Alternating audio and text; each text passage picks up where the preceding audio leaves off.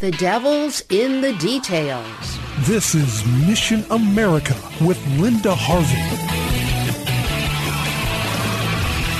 On our website now at missionamerica.com, you will find a recent video that I recorded with an article on the same subject. And here's what it's about. What is the connection between social emotional learning in schools and radical obscene sex education? Parents need to understand this because the new buzzword called social emotional learning, SEL, is all the rage in schools right now. It has become the new framework for the entire school in many districts, and there are many reasons to be very, very concerned about this. I go over a few of those reasons about the problems with SEL in this video, but quickly move on to the main point I want to make. And here it is. If you care about your children learning abstinence during their sex education classes, if they have any, then you will want to keep your school far away from this new animal called social emotional learning. While the motives for installing SEL in schools may sometimes be laudable, the results often won't be. The whole idea behind SEL is this diversity, equity, and inclusion propaganda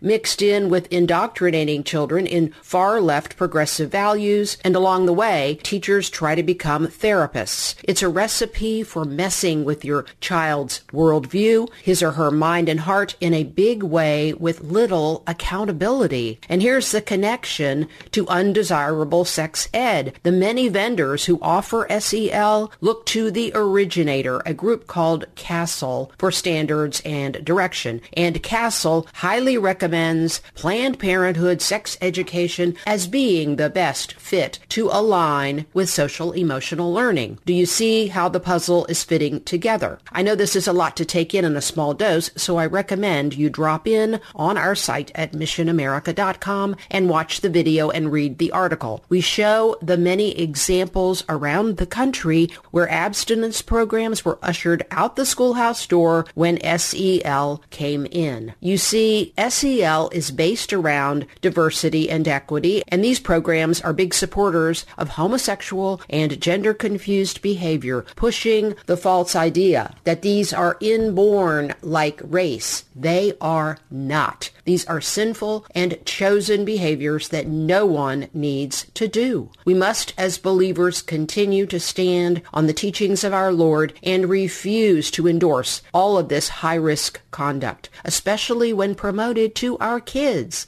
Our young people who go down these roads will often never come to know Jesus. So the only sex ed that the SEL community seems to like is the pro-abortion, pro-LGBTQ type. And that means programs like the one called Get Real, a Planned Parenthood sex ed program being used right now in Columbus City schools and others in Ohio. The SEL leaders are big pushers of Get Real, and that spells trouble for our impressionable kids who deserve so much more than in-class condom demonstrations and lessons about so-called gender change. So let's stay sharp and prevent our schools from going in this direction.